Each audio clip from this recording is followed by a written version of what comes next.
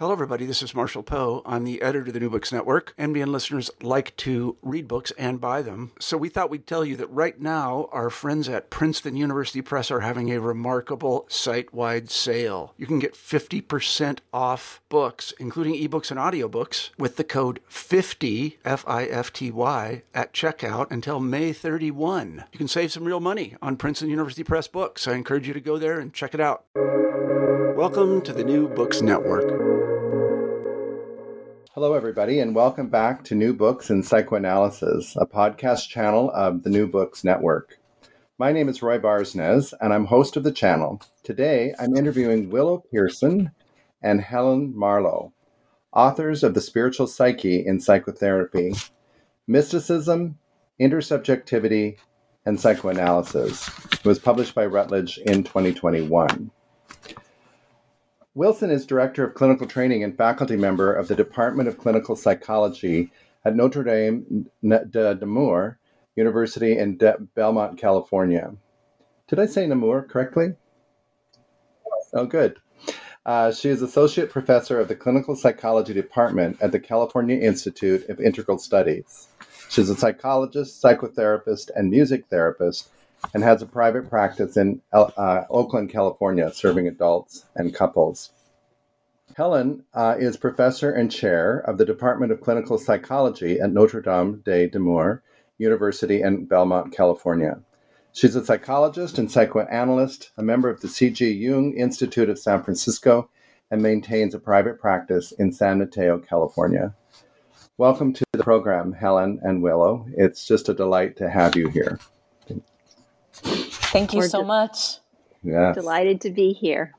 Well, it's good to have you. So why don't we just start with getting acquainted with you and why the two of you decided to write this book. Why don't you start, Willow? Well, I would say one of the primary catalysts for writing this book together is the experience of working with and teaching with Helen.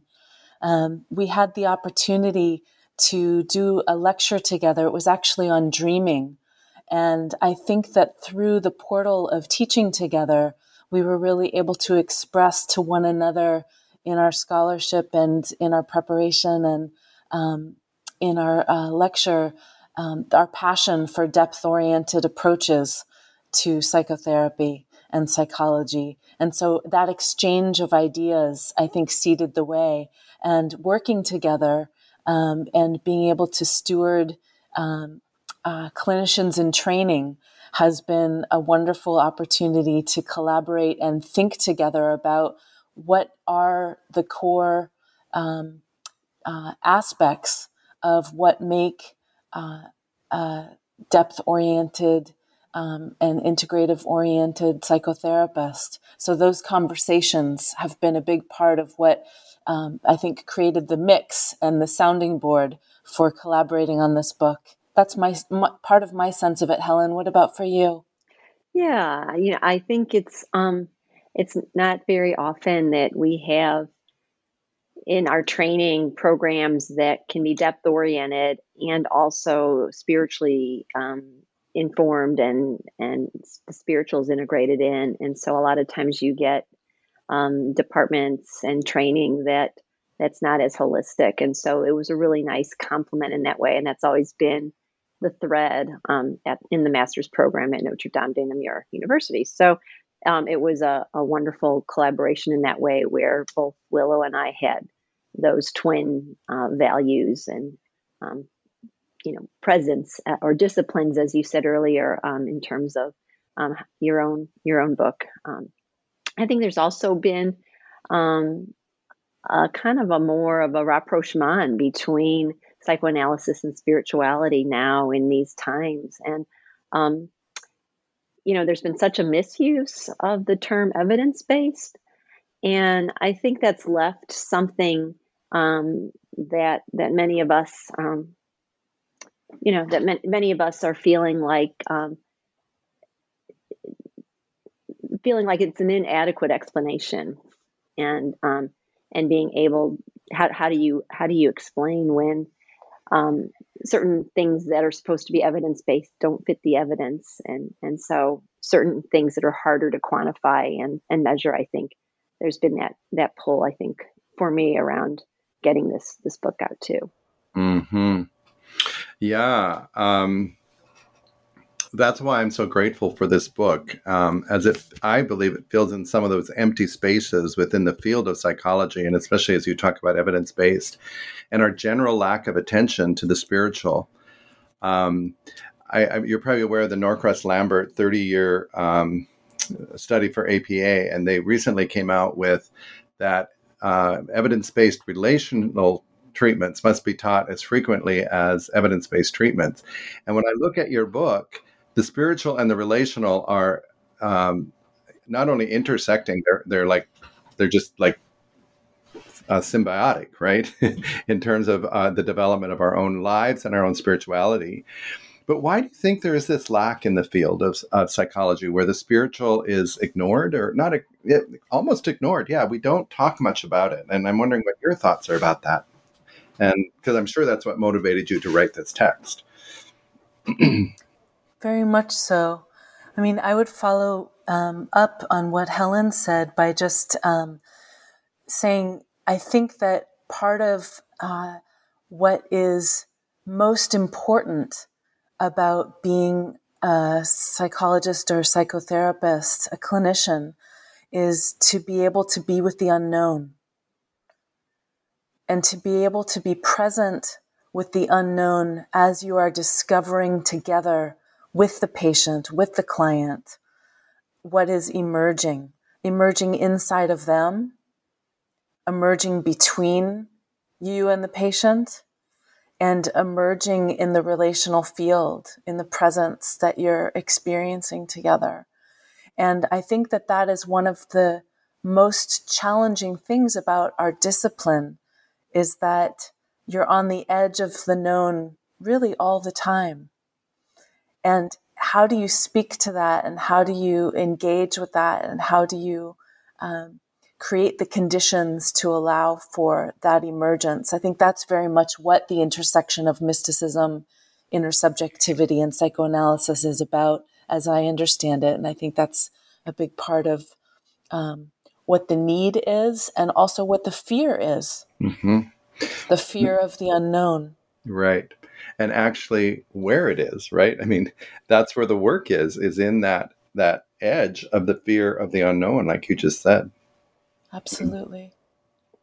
I think, to answer your question too, Roy, I think that depth psychologists, psychoanalysts, we all feel generally very passionate about that particular way of being and healing. And I think sometimes it can almost take on a quality of a religion, a quality of spirituality. And yet it's not necessarily the same thing, and they don't necessarily address it all. So I do think that, because the work we do can often be so profound and so transformative, whether it's, Freudian or Jungian or relational or Lacanian, I think there can be a way that it can supplant a respect for spirituality as a compatible discipline. You also said something that I thought was really interesting when we were chatting before we began this interview, and that was around writing your own wonderful book, Core Competencies of Relational Psychoanalysis. You mentioned that, you felt like perhaps a part of your spiritual side was maybe diminished a little bit, and that you were engrossed in that. And one of the things I thought about with your wonderful question was that it feels like, and I speak a little bit about this in the book, that, it's been so, relational psychoanalysis has brought so much beauty and connection and healing. But I think there can be a way that it can eclipse the spiritual psyche, kind of like maybe what you experienced a little bit in being immersed in that and writing that book. And so, when you have a lot of neuropsychoanalytic and developmental and attachment kind of ideas, relational ideas that have all been wonderful, I think there can be a way that there can be a diminishment and an attention to the spiritual.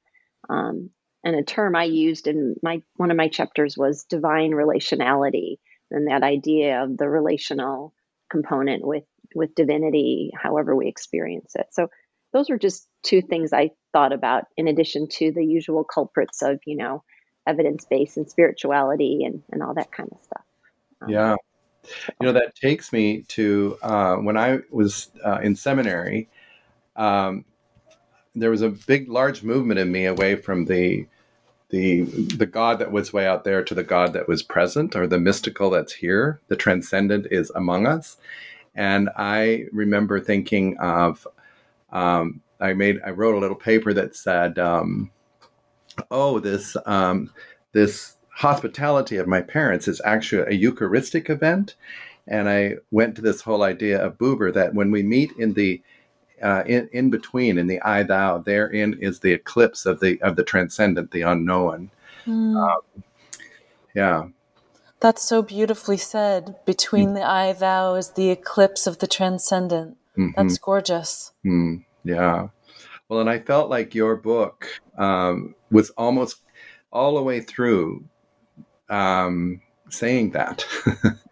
and it seemed like a very consistent theme. Yeah.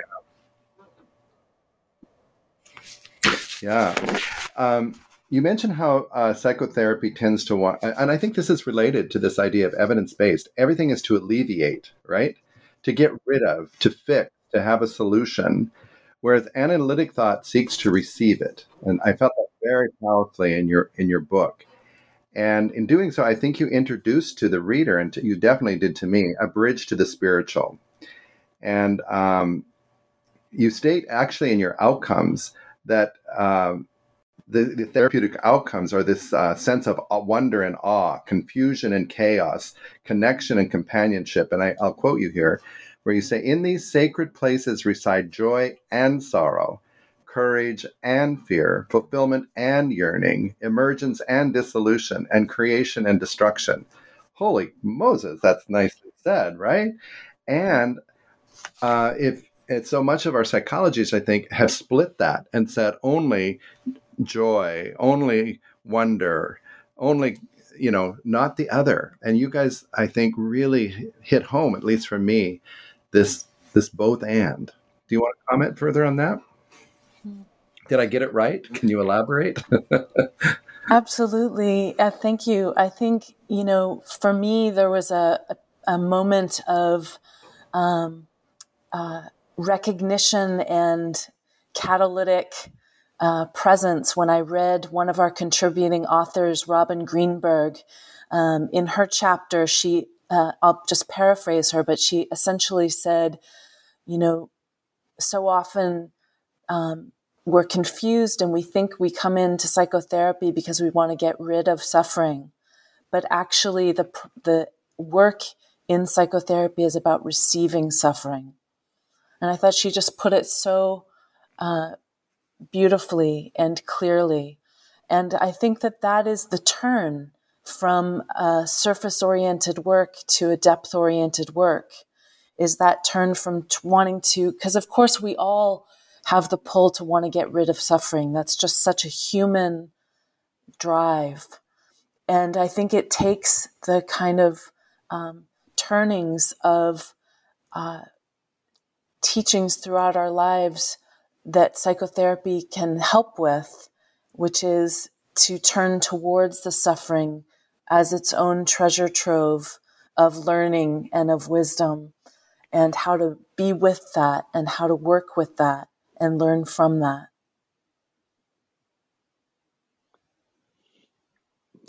And I think the other thing, I think that's really well said, Willow. I think the other thing you said that, at times as we were writing this book and editing it, we could get a little bit lost in it, is the both and.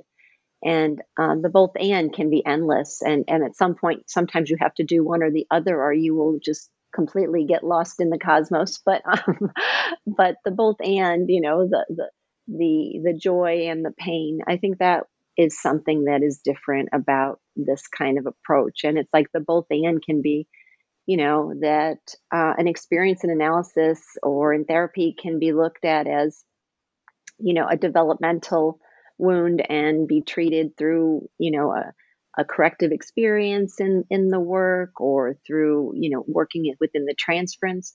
But that doesn't also foreclose that there can be a spiritual or mystical dimension, a transpersonal dimension that can be equally important. So I think that both and speaks to all the different layers. Sometimes what might look like very concrete, even a kind of social work intervention with a patient might be actually ministering to the deepest part of their soul too. So I think that both and was something we struggled with or we wanted to flesh out, because it can often, one or the other can often get lost in some forms of work. Yeah, where that takes me to is, again, the relational part that's so prevalent in your book is the authenticity that we try to achieve in a analysis is the idea of there's going to be rupture, right? There's going to be love and there's going to be hate. There's going to be sorrow and there's going to be joy. And what I hear in what you're saying is that, maybe I'm putting my own take on this, it seems at times that the therapist and the therapy tries to avoid ruptures rather than entering them, receiving them, and living then in the paradox of the both and. Yeah. Yeah. That was very much the arc of learning, I think, for me over the last 25 years of doing this work. And I think for me, of coming from, I was trained in the transpersonal and humanistic modes of work from a mindfulness space. And then later in the work came to psychoanalysis. And so I think that for me, part of this book is very much about integrating the transpersonal, the humanistic, the mindfulness-based, the spiritual with the psychoanalytic, and understanding how they combine in my own practice. And for me, that divide that you're talking about, the resistance of rupture and repair versus the embrace of rupture and repair as one of the necessary foundations of a psychoanalytic psychotherapy has been one of the key turnings for me in my own development as a clinician. And so that's very much why I wanted to write about it in the chapter on reckoning with the spiritual. Mm-hmm. Mm-hmm. Yeah. And you did well on that. Thank you. Yeah. What in writing this book, what kinds of, what happened to your own spiritual life and your own practices as you were tending to the words of this book?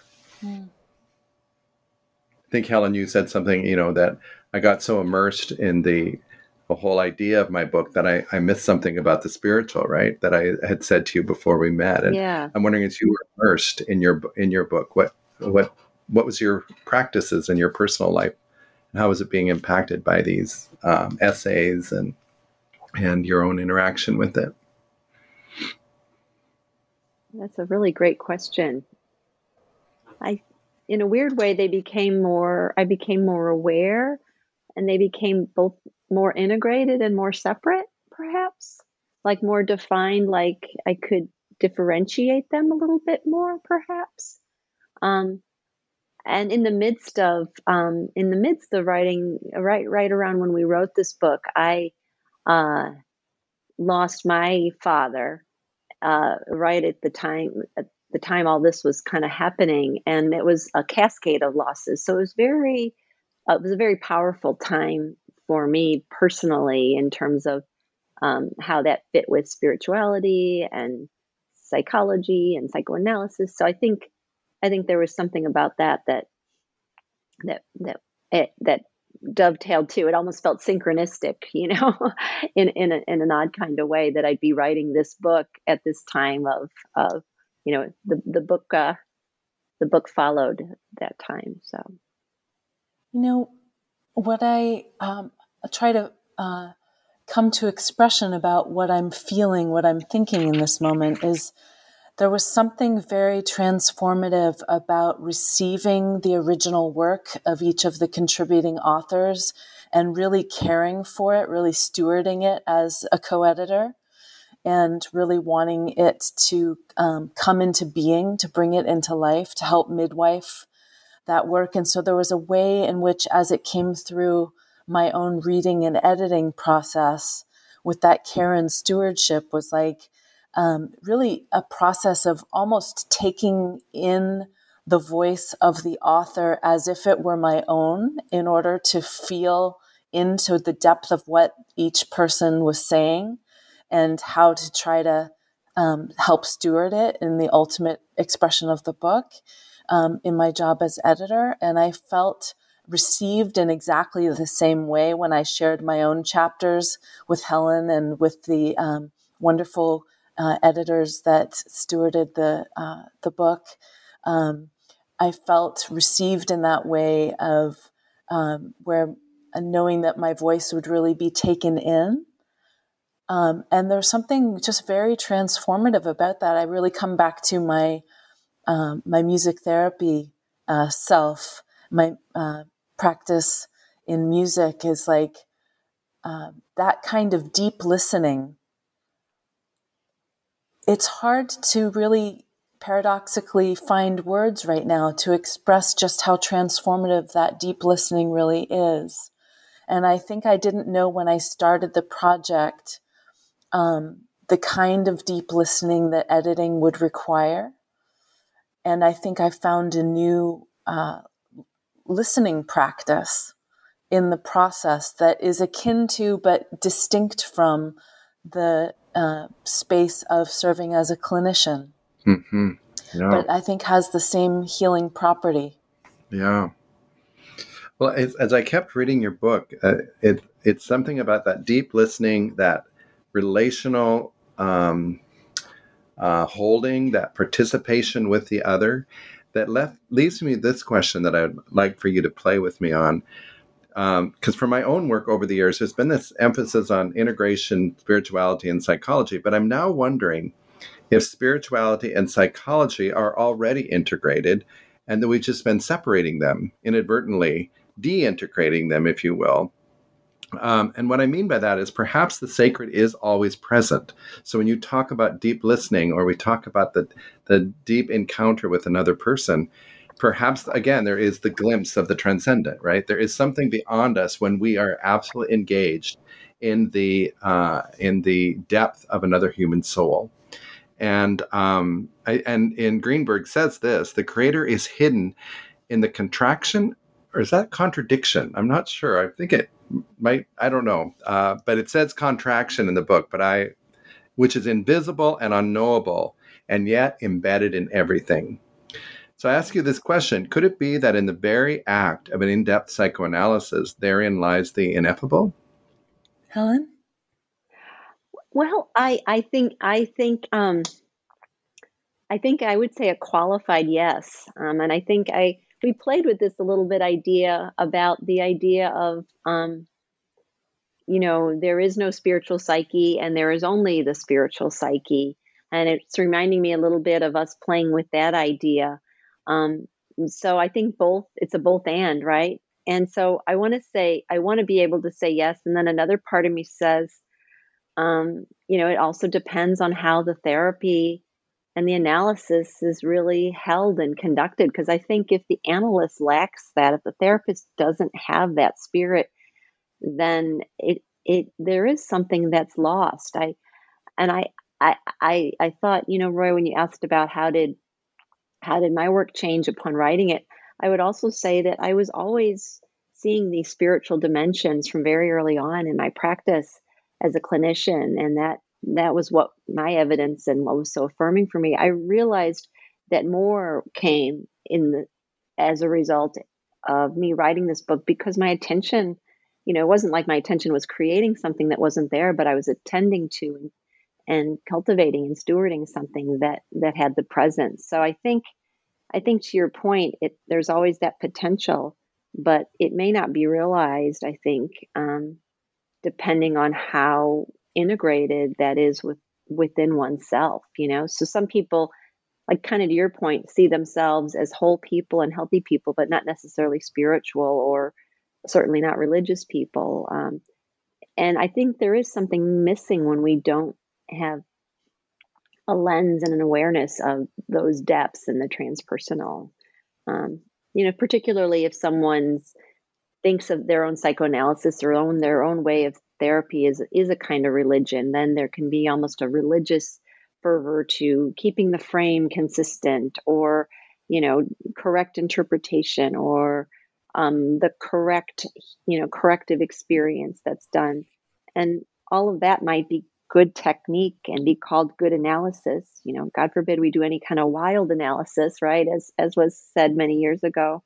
But it may lack that element of spirit. So I can think of times I've made exceptions or done something because it was more informed by that dimension of the spiritual psyche. So I want to say yes, and I want to qualify it. So Yeah, I really like that. And Willow, I want to hear your thought of that too. But when you're talking, there was correct that you were using, and I was going, "Oh my God!" And it reminds me of if I get to the next book, I want to call it the imperfect therapist, because it's when we're incorrect that there's hope. Yes, Absolutely. Thinking about the importance of that rupture and repair again. Yeah.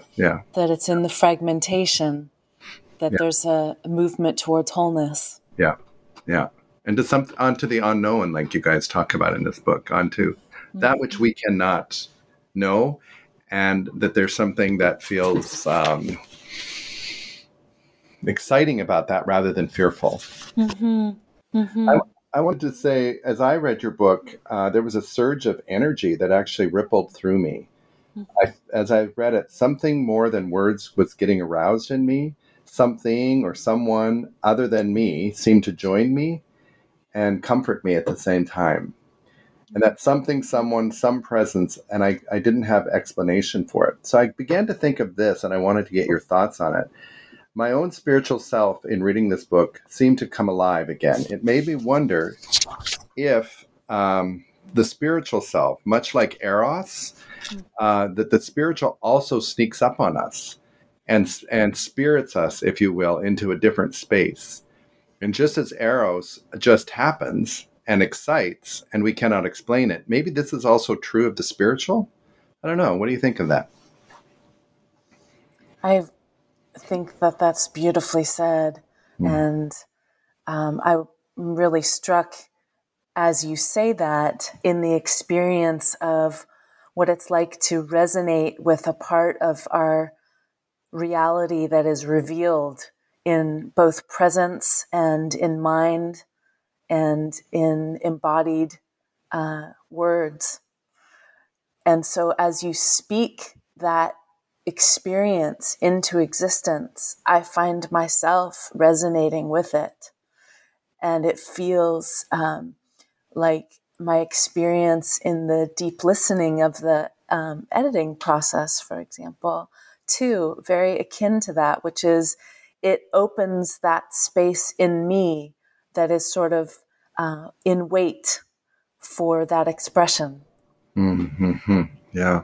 And your expression gives a kind of openness and a kind of permission and a kind of invitation to that presence in me.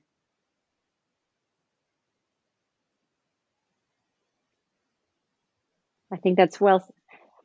I guess all I would just add is that I'm thinking of that old-fashioned term parallel process when it comes to supervision, and I felt the same way with your questions, and so I in that enlivening process and then seeing where it leads. So I think that I definitely agree with both of you on that. So.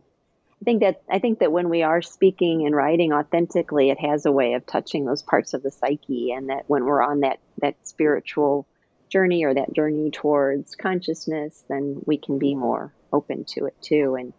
it can't help but go somewhere inside. Yeah. Your response to the questions was lovely for me, but it was sort of like we found something in the between of us that we didn't know, right? Until we reacted to one another or had a feeling or an experience of the other through each other's work. My questions simply, but your work. So in the book, Willow asks Helen, is this teachable? Which I can imagine everybody listening to this is saying, is it teachable? And so, Helen, you get to tell us if this can be taught. Well, I've got the answer right here. I know it good. exactly. I got Is the it correct answer. correct? Oh, yeah. Good. Looking forward to it. Drum roll, please. Right? Yeah. I do believe it's teachable. Although, of course, like both of you, my life has been, had of being an educator, academic, as well as a practitioner. But I think there is something about the to know. One of the things that Jung always said that is that idea of individuation, and that we have the capacity to continue to grow throughout the lifetime through a number of different ways. So I always look at it through that lens of individuation. And so, insofar as spirituality is also a developmental process, is also, needless to say, a transpersonal and spiritual process, I have some trust in both developmental and spiritual forces being there to always remain open. So, I think thinking about the idea of individuation, and, one of the leanings I've had to Jung is that it's a progressive psychology, that we keep growing, that there's the quality of emergence, there's a quality of how things like associations and relationships and can continue to grow our personality, and that includes in the spiritual world. So I think life will reveal it to us, and we may choose to listen or not, and we may choose to access and take up that call to be born into something or reborn into something. I think that, one of the things I talked about in my chapter around dissociation is that dissociation is a normal human process. Jung originally, in his original writings, spoke about that is the way that we get new things in. That is the way dissociation is necessary almost for growth and for creativity.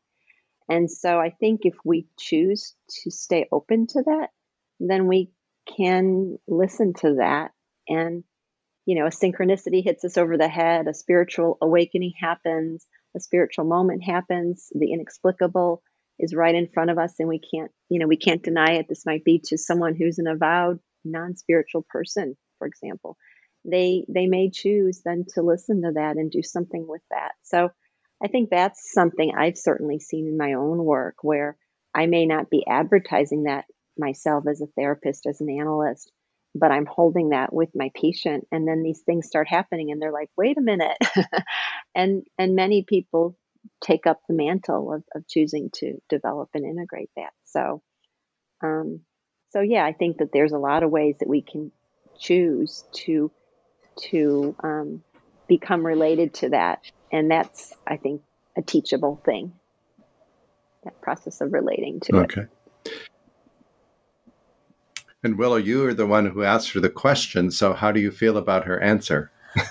Well, it's interesting what's really present for me in this moment. I've been curious about it in conjunction with hearing Helen's response. Is I'm very present with a moment that I was taught, and that was a moment in talking with the late Dr. James Grotstein, who I had the great privilege of learning from in a few conversations, just a few short conversations over the last 3 or 4 years of his life.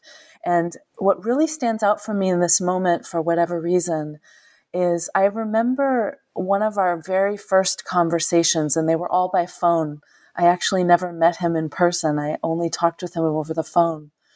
And he said to me, and this was when I was a graduate student, and I approached him because I was so thunderstruck by his work and I so dearly wanted to study with him, but he wasn't teaching out in the community at that point in time. But he made himself available by phone. And he said, psychoanalysis is, and I'm paraphrasing, but what I remember him saying is something to the effect of, psychoanalysis is reinvented and invented anew with each person that comes into contact with it.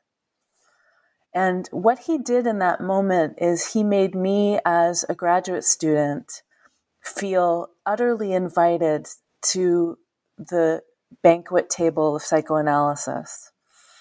And he was saying, bring your thoughts, bring your learning, bring your wonderment, bring your ideas, bring your curiosity. You are fully welcome here. This is part of how psychoanalysis gets grows and develops and continues.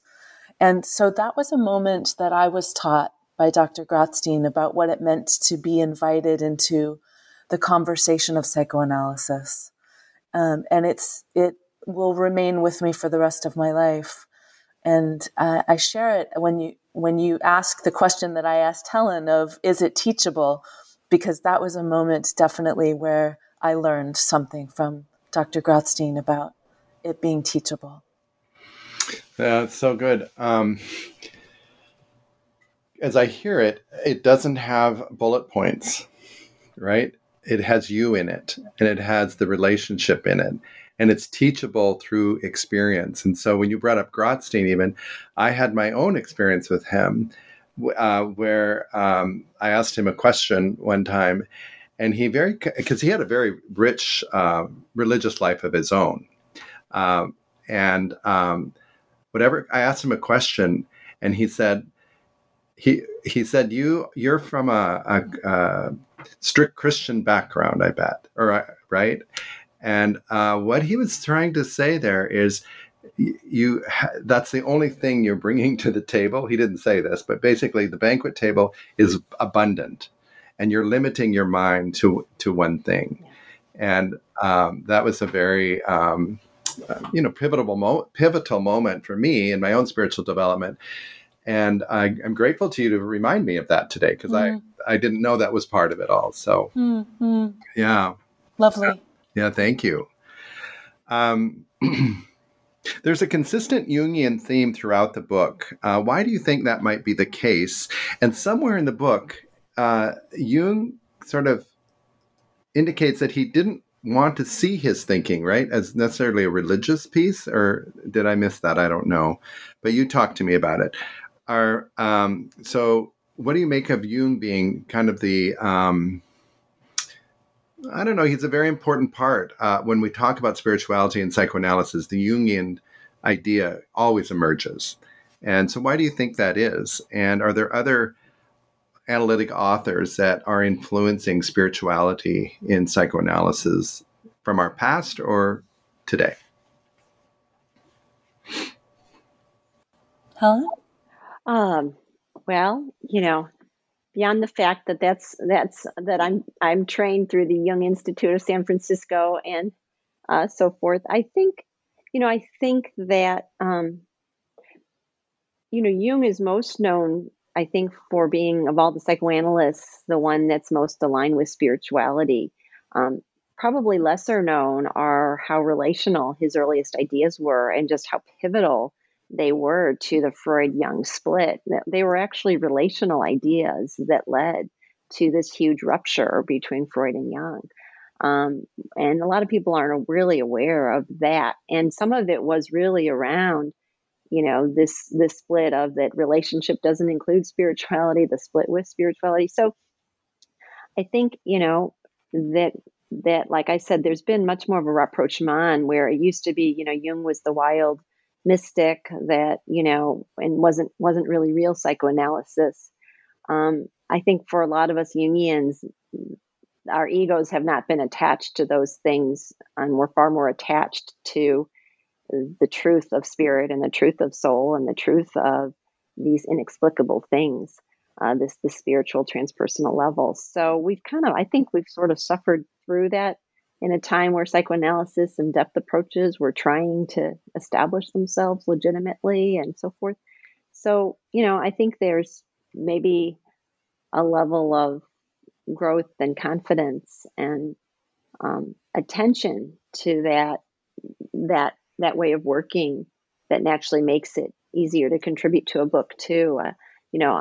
I don't feel I'm very pluralistic in how I work. I don't feel wed to one depth approach, and have a lot of colleagues from a lot of different schools of psychoanalysis and other schools of psychotherapy, whether it's CBT or humanistic or systems. But it is interesting to me. It's been humbling to see, and it's surprising sometimes that what just seems like a given for me in analysis around spirituality or soul, some of my other just as talented, equally devoted psychoanalytic colleagues are like, oh, I've never looked at it like that. So, there is something interesting about, being steeped in a training. And, one of the reasons why I trained at the Jung Institute was it was more spacious. You didn't have to apologize or justify or hide this part of yourself that some of my colleagues that are in relational training or Freudian training or other kinds of training are like, oh, that's considered taboo. So I think, I don't think it's as in the closet anymore as it used to be. But I think we've been so used to having to go through that, that being marginalized or seen as less than or seen as ungrounded if you connect with this. So that said, I guess that would be my 2 cents on the path. Well, and I have to also say, you bring Jung in this book to us as a relationalist. So that was really a nice bridge too. I'm hoping that other analytic authors besides yourself and Jung, and of course there are others. I know my friend Brad Strawn at Fuller Seminary does a lot of integration around this, and the Boston program out in the Daniel Institute and places such as that. But Lou Aaron really began to pull out the spiritual in us, I felt too, in some of his work. So I know that we're missing a lot, and because there's a lot, but I wanted to ask you that question. Willow, do you want to add to that? Sure. Yeah, I think for me, my early training, as I referred to, was at Naropa University in Boulder, Colorado. And that was a wonderful, rich place to celebrate spirit. And really my experience there with the transpersonal and with expressive arts through music therapy really brought that forward. But when I came into relational psychoanalysis, it was really James Grotstein's work that opened the door for me in a new way to the whole pantheon of the relational lineage and the psychoanalytic lineage. And he helped me access Bion's work. And so Bion's work has been very important for me, particularly as it's been translated not only and developed and furthered, not only by Grotstein, but also by Dr. Michael Eigen, whose work has been very formative for me in terms of studying and learning from his work in his books. And I would say most recently, another theorist, clinician, scholar, practitioner, author who's brought these ideas forward for me in really helpful ways is Dr. Ofra Eshel. She has her book, The Emergence of Analytic Oneness into the Heart of Psychoanalysis. And she really brings together Bion and Winnicott in original and beautiful ways that have been very instructive for me. And so I love teaching from her work because she brings forward an analytic perspective on oneness that is very helpful in terms of these disciplines or competencies or presences, as we've called them, in relational psychoanalysis. I would say another author, I didn't answer that, but one author that I thought I would just put a plug in that is interesting, and I don't know if you're familiar with Dr. Edward Kelly and Dr. Paul Marshall, but they wrote an interesting series. They're not necessarily in the world of psychoanalysis, but they had started a series called Irreducible Mind. And that was their first book many years ago. And then they had one that came out last year called Beyond Physicalism, and it's toward a reconciliation of science and spirituality. And their forthcoming book is going to be Consciousness Unbound, Liberating Mind from the Tyranny of Materialism. But I found their work is very integration. There's a lot of integration and diverse perspectives, and I found it interesting so as not to get tunnel vision in one perspective. So I thought that was an interesting recent read I had on this idea of the spiritual. So. What about the two of you? Are you what's your next writing project? Well, I'm really excited that a book that I've contributed to, speaking of Dr. Michael Eigen's work, it's called Healing, Rebirth, and the Work of Michael Eigen. And it's co-edited by Ken Fuchsman and Carrie Cohen. And it's coming out in just a couple of weeks in March by Routledge. And the book is actually based on a conference from the International Association of Psychohistory that did a conference where Dr. Eigen was one of the keynote presenters. And many practitioners wrote papers that were applying his ideas in original ways. And so this edited book, is a collection of those papers of applying and taking further and playing with Dr. Eigen's work. Nice. He's a character, isn't he? He's a wonderful character. Yes, indeed. Yeah, that's wonderful. So before we come to our end, just tell us a bit of the structure of the book and also how you chose this cast of contributors. Well, the book itself is composed of taking up theory, taking up clinical vignettes and story, and personal exploration of the clinical encounter. And one of the unique chapters in the book is an interview that I do with Helen, where I'm able to really ask her about her many years of Jungian psychoanalytic practice and the way that she has stewarded that into the world in all her many superhero ways. So that was a fun chapter to do that is a little departure from some of the structure of the other chapters. Mm-hmm. Yeah. Helen, how did you guys choose these contributors? Well, I think, a lot of them were colleagues whose work we appreciated, or who we appreciated as people. And we really were interested in really getting a very diverse, multifaceted kind of perspective. So, not wed to one orientation, whether it's psychoanalytic or spiritual practice. So I think we like the idea of trying to find people that were diverse in that way, pluralistic, both in their approach to depth psychology as well as spirituality. I think another important piece for both Willow and I, if I could speak for both of us, I think we both liked the notion of having active practitioners that also brought scholarship, and not people writing books that who aren't actively steeped in the real day-to-day work of it, because I think that makes a difference. So I think those would be a couple things that came to my mind. And if I can, Roy, maybe I could just read the list of contributing authors. So they're Dr. Robin Begay, Dr. Mitchell Becker, Robin Greenberg, Dr. Shifa Hack, Catherine Olivetti, and Dr. Brian Wittine.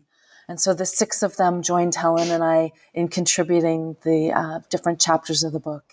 Yes. And like you said, represented different spiritual and religious ideas and ologies. And, yes. And we're all practicing, which is also a very lovely kind of, I don't know, it's always better if we're in it rather than just talking about it. Yeah.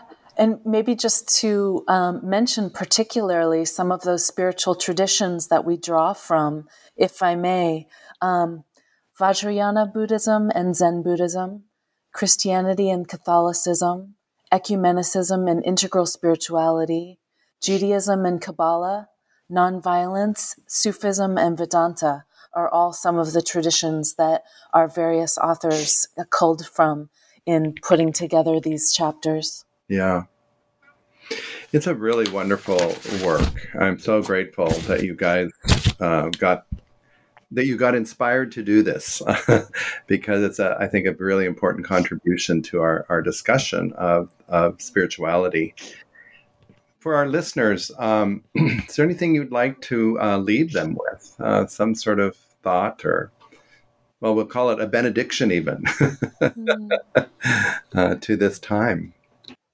I suppose one thing that comes up just impromptu is, much like we had a parallel process of the questions you asked, and at least for me, what came up for me with your questions and vice versa. I guess maybe one way to try to be related to and connect to that spirit is to see what emerges for anyone after listening to this piece, and to be curious about that. And is that a nod that spirit is having? And so that would be just one thought I have, is to watch that enlivening process that may come from listening and being in this time together. So I guess that would be one benediction. That's wonderful, Helen. I will do the same upon the end of this. I'll see what it continues in me. Thank you. Mm-hmm. What about you, Willow? Well, I think just in this moment, as I take up Helen's benediction, what occurs to me is to be attentive to Spirit's play. Mm-hmm. That it is truly in the playfulness that Spirit has the enjoyment of revealing her face, his face, its face, their face. Mm-hmm. So I think being available to that which emerges from within oneself as well as between one and the other. Mm-hmm. That Spirit can poke its face out into this material world from behind our own face as well as between, looking at our, these days, video cameras on screen. Right. Right. And to be present for when Spirit comes out to play. Uh-huh. And maybe mine, to join you in it, I'll just go back to one of the questions I had for you, is that letting the spiritual sneak up on us and spirit us into a different space with each other, with ourselves. Perhaps. I love that. Yes. That's so Very good. much so. It has been wonderful. It's funny. It's funny because one of the questions I didn't follow up on answering to you, but I meant to, was actually about, it's really not Spirit playing when I really think about it concretely, but Spirit is playing. So, you asked about books that we're working on, or next projects, and I didn't get a chance to tell you. I was going to share with you when you got to that phase that, the book that you wrote on core competencies of relational psychoanalysis, it actually was something that was very inspiring to me. And there's something that I've been thinking about turning into a book for kind of core ideas about psychoanalysis that have come from my psychoanalytic psychotherapy class at Notre Dame de Namur. So I've taught it for many years, and it has a very similar structure. And so when I've been thinking about this next project, your book was one of the ones that came to my mind, because I'm trying to distill core ideas across the different schools and getting at what are we really talking about in a more jargon-free way. And so that's why I say it's not going to be spiritual playing with spirit. It's going to be a lot of work, but I think spirit is poking his or her head out right here. I just think it's funny because your book was one of the few books I've seen that actually tries to distill down what's core. And so I'm trying to. That's one thing I've been wanting to do, is to distill some of these core ideas and across the different schools of psychoanalysis, and make it more accessible for people that, psychoanalysis, oh my God, that's weird, or that's this, or that's too dense, or what. So try to make it really understandable without losing the depth. So anyway, so spirit is playing. So Willow, to your benediction, I think it just manifested. So, and I hope when we are finished here that you will be spirited to go back to your desk immediately and start on that wonderful book that I can hardly wait to read.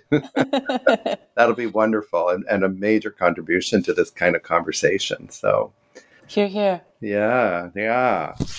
Well, I hate to go. It's been really fun to participate and co-create and imagine together on this really critical,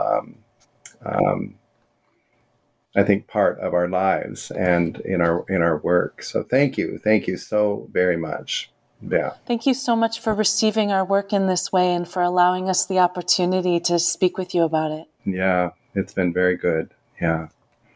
We were so touched and honored by your interest and, today, your generous interview and your presence. And so you certainly embody the very book you wrote. And, what a journey that is for any of us as authors. So thank you for honoring our work in this way. I'm very touched. So I appreciate it. Yeah. Well, it's an honorable work. So thank you so much. You've been listening to an interview with Willow Pearson and Helen Marlowe about their book, The Spiritual Psyche in Psychotherapy, Mysticism, Intersubjectivity, and Psychoanalysis, here at New Books in Psychoanalysis, a channel on the New Books Network. If you have any questions, you can contact me at Dr. Roy Barsness, rbarsness157@gmail.com, to let us know any thoughts and questions. Thank you both very, very much. And God bless. Thank you so much, Roy. And you. All right.